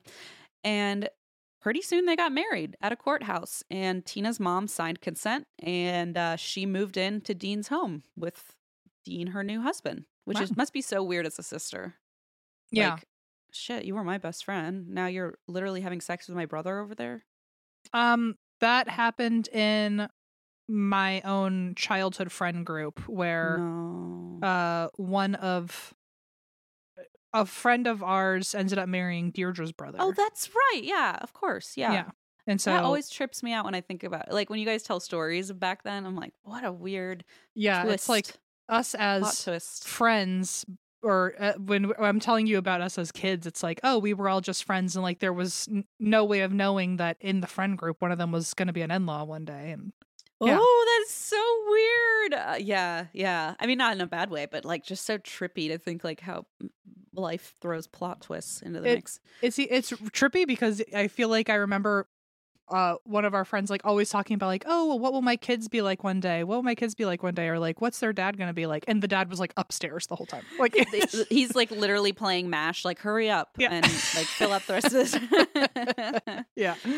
Oh God, how weird. I love stories like that. So they move into Dean's home and they're married now. And Dean's mom is absolutely thrilled. She, as you know, Dean likes to run away in the middle of the night to join, these fringe groups, right? So she's like, thank God Tina's here. She can keep him grounded. Like they're so happy together. Maybe he'll stay home and be safe, right? Mm-hmm. So she helped Tina get a job, and Dean was working as a carpenter. She helped them buy a car. Like she really wanted them to start a life that didn't have that like ominous fringe cult group in their background at all. So when they announced that 16-year-old Tina was pregnant, the family could not be happier, which is wonderful because again, I feel like you we don't usually have stories like this where someone sure, yeah, let's just take what we can, and it's perfectly wonderful and happy and everyone's excited. So that the family is so supportive, and their baby Holly, which is one of my favorite names actually, was born on January 24th, 1980. So Dean and Tina and their little baby Holly moved to, and this is where it gets a little not really complicated, but my brain just kind of wanders. So the couple moves with their baby to Maryland because Tina's sister Sherry lives up there. But Dean was, as we've mentioned, like a free spirit. He was like, I don't want to stay here that long. He convinced her to move to Texas from Maryland. Okay. And nobody can really remember exactly why. Dean's mom is like, I'm pretty sure he got a job offer in Texas. But Tina's sister's like, I don't think that's why they went to Texas. There's not really a clear reason. But Tina didn't really want to go. Like, she liked living with her sister up in Baltimore. And so she was hesitant to leave her family behind, but she had an allegiance to Dean and her baby. So the three of them headed to Texas in August of 1980, and they lived with Dean's uncle in Louisville for a while. Okay. And at first, everything was hunky-dory. They stayed in frequent contact with Dean's mom, who was, obviously a little worried that they're kind of bopping around. And she was comforted that they were calling and saying everything was fine and safe. Dean and Tina actually got their own place and were doing really well. And Tina said she was happy. But then in November of that year, it had been roughly a month since anyone had heard from Dean or Tina, and Dean's mom was getting more and more worried by the day. Some people even say that Dean and Tina actually never told their families they got their own place, and their families found out like through other people. Oh, okay. Which kind of adds a layer of mystery. Like, why wouldn't they tell? Yeah. If they're keeping in close contact with his mom, it would be weird to, like, for some reason leave out the fact they got a place together. That's a big announcement. Yeah. You'd think so. Yeah. So that's just some of the sources say that. I'm not 100% confident in that, but it is a little odd. Then Dean's cousin mentioned to Dean's mom, who's already on edge, right? Dean's cousin says, oh, well, there was this weird religious group in town. Oh. And she goes, ding, ding, ding. Fuck. And he described them as these nomadic people in white robes and no shoes on. And Donna, Dean's mom, is like, God damn it. Okay, yeah. It's happening again. It's like, oh, I know them Florida, all too well. Yeah. And, she's just like, they're just bopping around. I've heard all too well. They tried to sleep in my house. And so she just, all she could do really was just wait and pray that Dean and Tina wouldn't get involved with them, especially now that they had the little baby. Yeah. So she is just waiting, becoming more and more concerned with no word from Dean or Tina, and all the other strange details coming in from other family members. She knew something was wrong. So Tina's sister Sherry up in Maryland sent a letter to her sister Tina and said, I had just gotten one recently, and within a couple days I sent one back, and it was returned with moved, left no forwarding address. Oh, shit. On the envelope. So Sherry and Donna are now, like, both sides, Tina's family and Dean's family are both like, something is very wrong. Yeah, yeah. So Donna called her family in Texas, who said, oh yeah, Dean, Tina, and Holly left to join those guys in robes. And she's thinking, it's my worst nightmare is true. They've gone off with this group, and now I don't know how to get in touch with them. Weirdly, this part creeps me out. A few weeks later, Donna gets a call from a detective in California who says, oh, we have located a car in your name. And it was the car that she had bought for Dean and Tina. And they said, the car was found abandoned. We'd like to return it to you. And she said, okay, please, yeah, if you could return it to me. And they said, meet us in the park at midnight. And what? Bring $1,000. Okay, no, thank you. Yeah, what the fuck? So she's like, let me call the police real quick. So she calls the police. The real police. She's like, let me put you on hold. She calls the real police because, spoiler alert, that's not a real detective as far as we know. Right. And she explains the situation, and they're like, yeah, that's not really a thing. But, you can go ahead and meet with them. Be careful. They're not they didn't bring anyone out to help her? They just kind of said, you can do what you want. I would have been like, I need someone to escort me. Like, or like, what if this is like, what if we're about to bust a gang or something? Like, I think so they actually do end up looking into it. I think she just maybe, what I think might have happened is they told her it's probably not a good idea, and she went against their advice. Does that make sense? I feel like that makes more sense. I guess so. The police were probably like, this is very suspicious. Maybe don't do this. And she was like, no, but I want to find my son, so I'm going to do it anyway. Right. Like, I think there was no chance. Like, she was going to do it no matter what. So they did arrive with the car, and they very clearly were not police. They were teenagers in white robes with bare feet. Mm-hmm. And so they can pretend over the phone to be detectives, but they won't commit to like wearing shoes to pretend to be a detective. Like, also, like, whatever. they're like, their line was not very good. Like, all of them sat together trying to craft the best thing to say over the phone, and they were like, just bring $1,000 and don't think about it. Also, at midnight. Yeah, that's a killer. That's a killer line. Also, I feel like that feels like the beginning of a horror movie, driving up to a dark park and people in white robes are waiting for you. There's like a swing set in the background, swinging slowly, and people in white robes and no shoes. Absolutely, it's a horror movie. This story creeps me the creep out. I don't know. I don't like it. I don't like it. But she meets with them, and they do give her the car. So, at least she got that out of them. Then the police showed up. Okay. So they did. I didn't want to spoil the surprise. Okay, thank God. I was like, I don't know a better time for a cop with like an axe to grind, like to show up and want to like solve something. Feel like this is your moment. Jesus freaks are back. I better get on over to the park at midnight. Yeah. So they did. They did show up, and they did actually send Donna home and said, we'll take it from here. So at the very least, they really they did step in. Okay. So they questioned the teens, and in the end, police learn ultimately that Dean and Tina had joined a group called Christ Family. And this was like this extremist fringe group, or at least a fringe group. I don't know how extremist, but they were a fringe group, and they followed a leader named Lightning Amen. So many jokes. Okay. But there's so many jokes you can't even like, it's like impossible to land on one. It's like overwhelming. It's just wild. Like this guy, and have you heard of him? Because I'd actually heard of him. No. I'd heard of him because, only once or twice, just because his name is so wackadoo. But yeah, he was basically like a surfer who then became a cult leader. Like, you can see it. I don't need to probably give you any more detail than that. You can imagine. I can. He looks like Thor, but dorky Thor. Dorky Thor. Here, let me send you a picture. Because I don't know what Thor looks like, and I don't know what a Chris Hemsworth.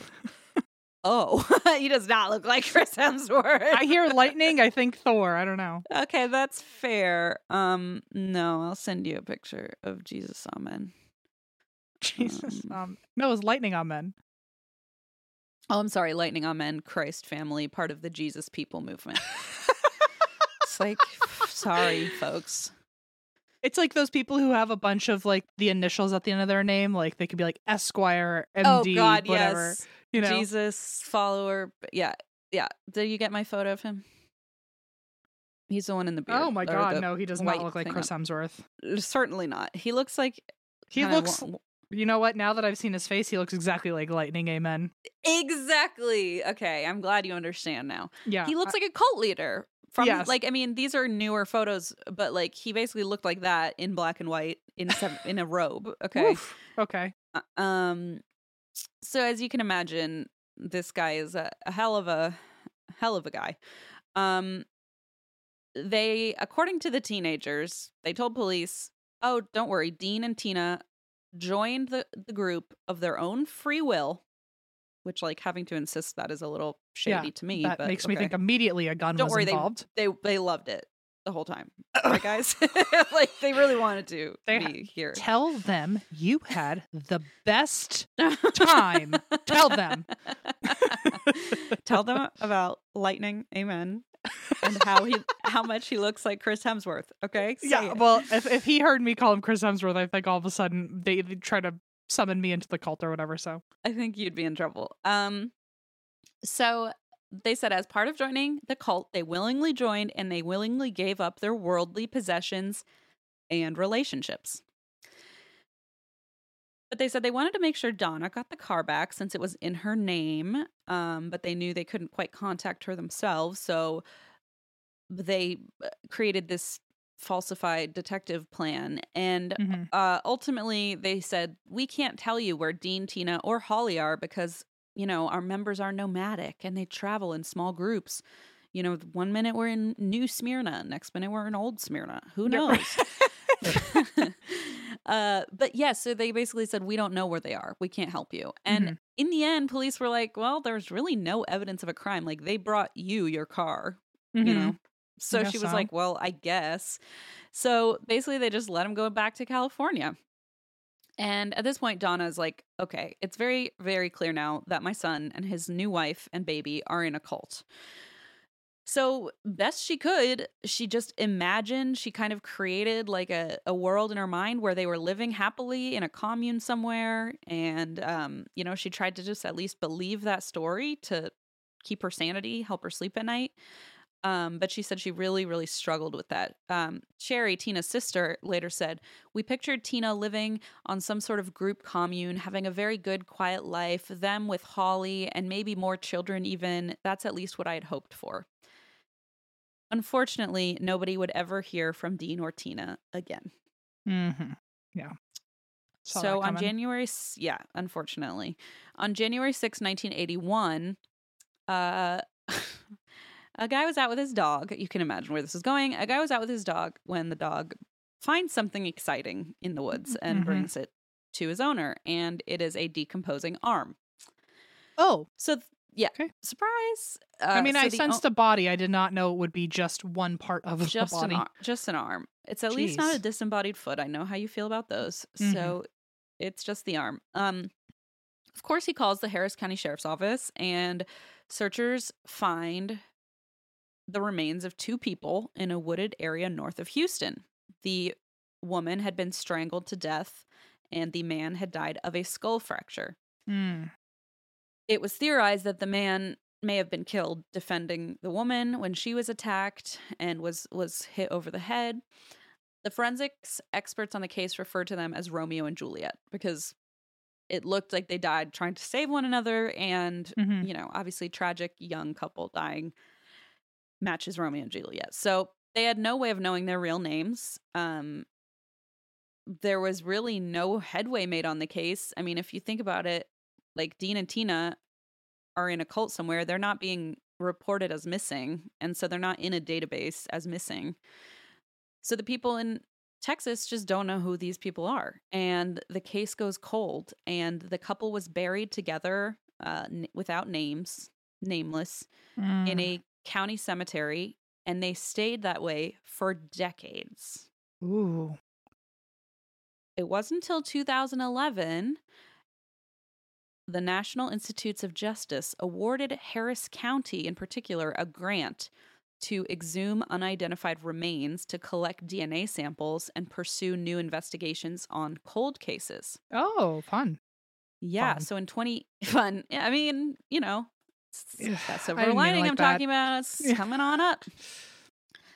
In 2018, Census of Medical Examiners and Coroners accounted for 11,000 sets of unidentified human remains in U.S. medical examiner and coroner's offices. And that does not include people who have been interred, who have been buried. So that's just the people that are, unfortunately, their bodies are just in limbo almost, in an office somewhere in storage. Yeah. And nobody knows, you know, they're nameless. It's scary. So, you know, places are trying to use the new technology, DNA, familial matching to solve who some of these people might be, which we saw with the Lady of the Dunes. Remember that? They thought nobody will ever figure this out. So, of course, matching identities of missing people to their remains is already, what do you call it? A monumental task. Sure. But since Dean and Tina were never even marked missing, it's not like they were in a list or a database that you could point to. So we may never have known who the Lady of the Dunes was, who Dean and Tina were, except for the advent of genetic genealogy, our favorite tool, which of course we've covered in several other cases. Golden State Killer's probably like the most groundbreaking one most because happening. It set off the most, kind of offshoots of the same kind of procedure being done. And so what happens is DNA samples of victims and murderers, such as Golden State Killer, are entered into public genealogy databases like Ancestry.com, and then they are used to find matching relatives. So in 2022, as in last year, as we record this, 2 women named Misty Gillis and Allison Peacock, best name ever. Love it. Love it. Used a grant to pursue the 1981 Romeo and Juliet cold case, as it was called. Awesome. And interestingly enough, that was made possible due to podcasts because Ashley Flowers' company AudioChuck, Ashley Flowers, who hosts Crime Junkie, AudioChuck actually gave them the grant. Wow. To pursue this. It's just so kick-ass. So these 2 women get this grant from AudioChuck, and they are able to pursue basically the way that I think it was Misty who described it. She said she was just scrolling through. They had made like composites of what the remains would maybe look like in life, like reconstruct their faces. And so she's scrolling through a bunch of them, like John and Jane Doe's, and she said she sees the photo of the male victim of this Romeo and Juliet case, and she's like, something just clicked, and I knew I had to find out who this man was. Like, I had to find out his story. Okay. Ooh, gives me the goose cam. So they start moving. In a matter of weeks, the 2 of them were able to track down family members, and they gave Dean's sister, Debbie Brooks, a call, which must have been quite a call after decades. So awkward, too. Like, how do you just... So awkward. If one of them had phone anxiety... I was going to say, I would have sent her a little WhatsApp, said, hey, emoji. It's me. Hey, girl. Hey, girl. Weird weather we're having, right? Anyway, yeah. LOL. I know. It's just like, I don't know how people... I'm sweating just thinking about it. I know. I don't know how people do it, really. But they called her up and said, hey, do you happen to have a missing relative? Because we kind of got this DNA match that hit you and your family of a John Doe. And she said, yeah, my brother disappeared like decades ago and we never heard from him again. And Misty said, okay, well, we believe we found him and we believe we found his partner, whoever he was with. And Debbie said, that would be Tina. You found Dean and Tina. And then there was a brief pause and Debbie asked, but where's the baby? And Allison said, that was the biggest shock I had ever had in my life. We were focused on finding them. It didn't occur to us that they would have had a child. Like the whole time they're just thinking, oh, this young couple was killed. We're going to find their identities. And then this bombshell of like, well, where's their baby? Because no unidentified child remains had been found in that area. Was she like, were they originally taken in by this group because they had a baby and then they killed them for the baby, like... No. Oh. Which feels like that could very much be the plot, but no, it's actually not quite that way. And we still don't totally know what happened. And again, that's where the hope comes in. I hope that we can figure this one out at this point. Not only were there not remains found with Dean and Tina, but there were no remains in any registers that like DNA matched with them. So this baby wasn't even listed unidentified. And so they thought maybe she's still alive. Right. And if she were alive, she would be 41 years old. Okay. And they were killed when she was several months old. Right. So like if the group took the baby in, they probably like maybe changed her name. She wouldn't even know her name was Holly. So eventually a cold case unit took on the search for Holly in January 2022. And meanwhile, Donna and her family, of course, Donna, who's still alive, that's Dean's mom, had to reckon with Dean and Tina's deaths and, put some closure there at the very least. It has to at least be, because you hope that this entire time they were out with their group, but to know that they died so early, I mean, just months. Yeah, this whole time you thought that at least they were around for like maybe 10 or 20 years. And I know. But even in that whole time, you were imagining that maybe one day they'd call, they weren't even alive. That's exactly, that's exactly it. You could have taken the words right out of her mouth, because Donna, Dean's mom, said, I was on the freeway once and this young man passed me and it looked so much like my son. I used to tell myself he's still out there somewhere and he'll ring the doorbell and say, hey, Mom. And now that hope had been quashed. But, at the very least, they had a glimmer of hope in that maybe they could find Holly, which would be Donna's granddaughter. So, unbelievably, the investigation pretty quickly led them to Holly Marie, who was alive and well and still named Holly Marie. Oh my God. Wow, I did not see that coming. Right? That's why I just didn't even respond to you. I was like, I don't want to give anything away. I'm just going to let that one rest. Let it fester. Thank you. Let it fester. Gross. So Holly Marie explained that she had been adopted decades ago, and it would have been just before her parents' murders. Oh. Is how the timing worked. So maybe when they had to give up all their relationships and included their kid? Yeah. Wow. Ding, ding, ding. Oh, wow. That saved her life. It did, thankfully. Thank God. So they found her. She said, I was adopted, and her story was on November 8th, 1980. Her adoptive father, Philip McGoldrick, he was a pastor in Yuma, Arizona, and he was at church. He was at Seventh-day Adventist Church in Yuma, and he was getting ready for, I don't know, he's in his office getting ready for a sermon or something. It's around 2 p.m., and he hears a knock at the door of the church. So he goes and opens the door and sees two women wearing white robes and no shoes on. And he said they kind of looked like nuns, but he said they looked like nuns who had slept in a field. That's like the best dad insult I've ever heard. So he said they were just really unkempt and they looked it. And so Philip was familiar with this group already because, he worked at a church and he had seen them around and he had helped with feeding them and giving them provisions and that kind of thing before. So he's like, what would you like? What can I help you with? Do you need food? Do you need shelter? They say, we need someone to take a baby from us. And according to them, their explanation was that women and men traveled separately in this sect. Oh. And there was no room for a baby in their lifestyle. So someone's got to take the baby. Mm-hmm. And they said one of our sisters decided to give hers up.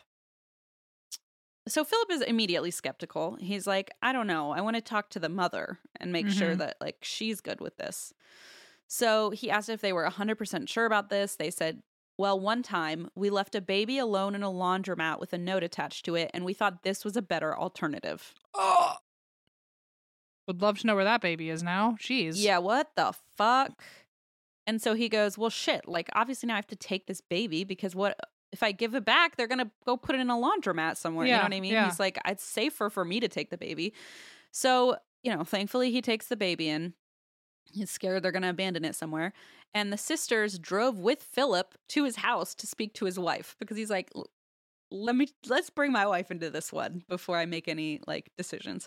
So interestingly, when he got in the car, the sisters, quote unquote, introduced him to the mother of Holly Marie, the baby. Wow. Okay. Although she was very quiet, didn't talk much, and the leader, quote unquote, of the trio did most of the logistics and the talking. So they get to Philip's house now with Tina, who is the mother of Holly, and they have the baby too. And Philip and his wife Connie speak directly to Tina, and they say, are you sure this is what you want? She insisted that yes, it is what she wanted. She gave them Holly's original birth certificate and a document signed by Dean, the father, relinquishing all parental rights to Holly. And Connie, the pastor's wife, just couldn't understand this decision and kept asking, Tina, are you sure? Is this really what you want? And Tina said it was what she had to do. Oof. Yeah. They asked her repeatedly, but she was so adamant that eventually they just accepted it. And because it was a Saturday, there were no lawyers' offices open. And so Philip and Connie went with these 3 women to a notary, and Tina signed a document giving up Holly. And then the sisters left. Within 2 hours of showing up with a baby at his doorstep, they were gone. And he was, he and his wife raised Holly Marie alongside their other daughter as sisters. Wow. Isn't that wild? Wow. So Connie and Philip met with a lawyer, because they were like, we still want to make sure this is all above board. And they did actually publish a notice of an abandoned child, almost as like to give one more chance to Tina if she wanted to change her mind. And the legal guardians had 6 months to claim Holly and take her back, but they never did. We know now that Tina had been murdered in that time period. So after 6 months, the McGoldricks began an official adoption of Holly Marie. They'd already, fallen in love with her after having her for 6 months. And now their oldest daughter, or their only daughter, had a sister. So they had 2 daughters, which is kind of special. So Holly grew up knowing this story about these women appearing at her father's church. But neither she nor her parents could imagine that, shortly thereafter, both her parents were brutally murdered and had been sitting unidentified for 40 years. Like, that definitely was not on the radar. So on June 7th, 2022, detectives approached Holly, who is now 42 and a mother of 5. Wow. And spoke, I know, like a full-ass adult life, and spoke to her about her past. And they confirmed she was indeed Holly Marie, daughter of Tina and Dean. They had the original birth certificate and everything. Wow. And that day they said, do you want to hop on a Zoom call and meet your family? And she said, what's a Zoom call? But she did. Remember, this was 2022. So right. We were all getting used to it. Zoom was popping off. Okay. So they get on a Zoom call and she is like just totally overwhelmed. She's meeting several family members. Like, she's just over the moon. And she later said, I had this family that had prayed and been searching for me and wanted to know me, wanted to find me. And incidentally, she was located on the birthday of Dean, her late father. Oh. Yeah, and so she called it a birthday gift from heaven. He's like, it only took 42 birthdays, but I okay. know. Yeah. So Holly met her grandmother, who had been searching for her all this time and hoping to find her someday. And they reunited, and you can go watch the video. I think it's on like Good Morning America or something, of them reuniting for the first time. And she just says like, thank you for praying. Holly said, it's just really sweet. And when they were reunited, Tina's sister Sherry actually had a dream that Tina was playing with her daughter Holly, like she used to do when she lived in Maryland with them. And she said, I think that was a sign that Tina is finally resting in peace, knowing that Holly has been reunited with her family. So sweet. I know. And so, of course, now the next step remains to discover what the hell happened to Dean and Tina.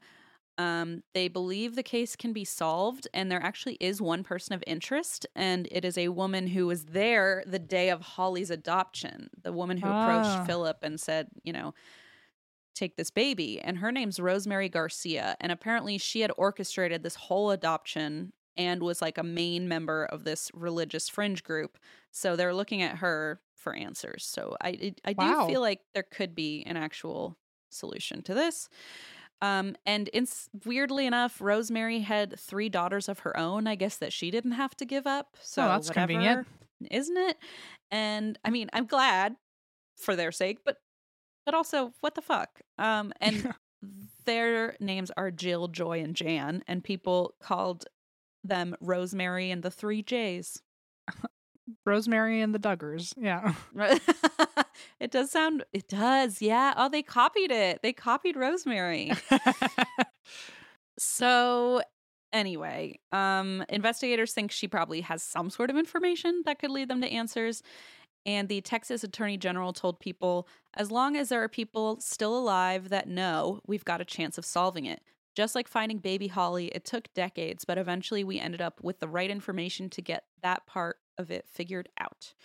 And, of course, the easy assumption is that the cult had orchestrated the murder, right? But we can't be positive because they were also living kind of a dangerous lifestyle of sleeping outside and traveling in small groups, and it made them vulnerable to violent crime. So perhaps they had been killed hitchhiking, sleeping outside somewhere, staying with a stranger overnight. But a lot of people believe the cult did have something to do with it for obvious reasons. So Donna actually passed away 2 months ago in October. But Holly and her family are still hoping for closure, and Holly has since written a book about this whole experience. It's called Finding Baby Holly, Lost to a Cult, Surviving My Parents' Murders, and Saved by Prayer. Wow. No big deal. Right, yeah. Talk about it like an icebreaker at a party. I know, it's like 2 truths and a lie, but they're all true. Yeah. And so in this book, she kind of writes about the perspectives of her family members so she can put together her own understanding of her parents and who her parents were and kind of rebuild the family that she was separated from all that time ago. So together with both of her families, Holly and one of the researchers, Allison Peacock, you remember, they launched the Dean and Tina Lynn Klaus Memorial Fund, which helps other people search for lost loved ones using genetic genealogy, which I think is just so badass. And Holly says she wants to bring what she calls miracles to other families because she feels like she was given a miracle. Oh, yeah. So, this one had some positivity at the end. That was a great one, Christine. Oh, well, thank you so much. I mean, that was probably the only time I feel somewhat relieved in the least twisted way possible. I actually can say I enjoyed the story without feeling like a total piece of garbage. Without just cringing the whole time. There was actually some positivity going on. Yeah. Yeah. I still want to know why they were killed and why they were killed next to each other if they're supposed to be separate from each other. I wonder, one of the theories, I think one of the family members believes that they tried to leave the cult. I see. And that makes sense. Together, perhaps, especially when if you think about it, and this is all speculation on my part, but if you think about it, if her adoptive parents put a notice of an abandoned child and said you have 6 months to retrieve your child, who knows if they tried to go back for her and were caught leaving who knows? Again, this is just me speculating, but those make sense. So hopefully they figure it out. Man, good story, Christine. Oh my gosh, let me send you a picture because every time they showed this picture, I was just so sad because it's such a cute little family, and just to know Or like how I'm saying, I'm finally feeling relieved, and you're like, great, let me bum you out real quick. Oh, let me show you the murder victim. But they're cuties. Aren't they cute? And they're so young. It's just terrible. Yeah. And they were so excited about their baby, and it's just really sad. At least she finally got to see a picture of her with them. So they gave her that photo, and it was, of course, life-changing, you know, to have, and she has, I think somebody made, I'm trying to see, a painting of them together, the 3 of them together for her. It's just, very sweet. I'm just glad she at least got some closure out of all of it. But yeah. Well, thank you everyone for listening to another reason and episode of And That's Why We Drink. And when does this come out? This comes out right around now, right before Christmas. Are you getting excited for Christmas, Christine? I am.